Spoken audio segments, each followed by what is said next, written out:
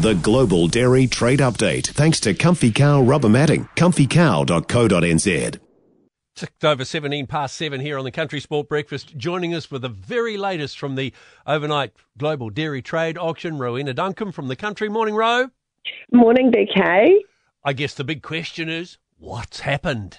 Yeah, exactly. So it was all one-way traffic last night. Every reference product on offer dropped, which contributed to a significant fall overall. So, not a very good result to wake up to. So we saw right across the board a 5% flat drop. Obviously spearheaded whole milk powder, down 5.1%. Skim milk powder had a bigger drop, down 8.6%.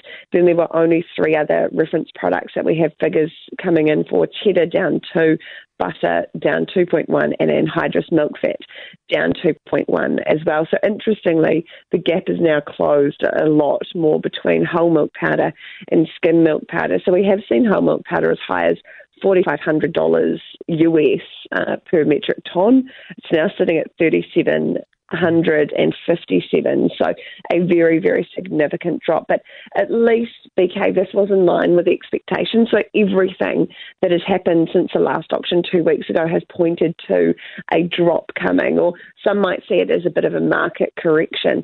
Buyers just aren't prepared to keep paying the high prices that we have been seeing, especially in a really volatile market out there. And it wasn't so long ago that there was really widespread talk of entering $10 payout territory. That is a long way off with the kind of prices that we've seen last night. And it's been one-way traffic since the 1st of March. We had that one-off 1.5% increase in June, but every other auction since then has been down. And for a while, that drop was mitigated by high prices being paid, and that's really no longer the case. Few glimmers of hope, I guess you could say. That heat wave that we're hearing so much about in the UK and Europe. I mean, I'm so glad I'm not over there at the moment. A lot of Kiwis. I saw another one, Jeff Grant, Southern farmer. He's at Bullswales in Wales, heading to the Royal Welsh Show tomorrow. It's just insanely hot over there. We saw on One News last night images of the animals with fans in their pens.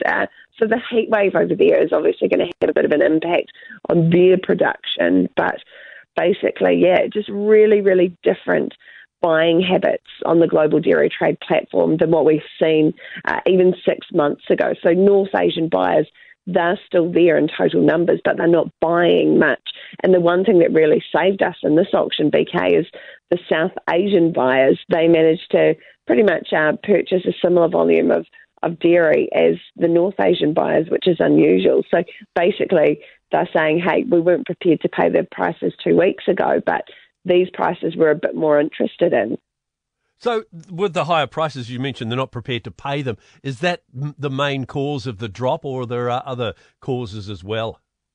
Yeah, it's basically just really, really low demand that we've seen. Like up until now, it's been quite a supply story. There hasn't been much milk globally, and the buyers kind of didn't have much of a choice. Now they've actually just kind of all come out in force. You can see, and this is getting a bit technical, but when the supply on offer, when the auction starts, there's about a 2.5% ratio of supply to demand, and it takes, they go round and round and round and say if the price is this is how much we're prepared to buy, and then they keep going round until it hits what's on offer with what people are prepared to pay. And it only took 3 rounds for skim milk powder, I think, and 4 rounds for whole milk powder to go from a demand-supply ratio of 2.5 down to 1.25, whereas it would normally take a bit longer. So, there just wasn't really the massive buying power out there. And, it's really tough for Kiwi farmers who are heading into calving. They'd like a bit of good news to G them up and stuff when it's been very, very wet lately and it's getting very cold, and, there's still a labour issue out there, and, all the legislative pressures. Things aren't peachy. We saw that from the Rabobank Farmer Confidence Survey that was released recently. Confidence is at a real low. And so farmers want some good news. They want a positive global dairy trade auction, and unfortunately, they've really got anything but.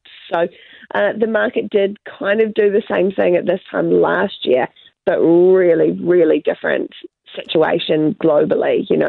COVID is still really rampant in this part of the world, but it also, this time last year we might have thought, we're going to get through this, everything's going to be okay, and it really is just continuing to linger. We're seeing shipping logistical challenges.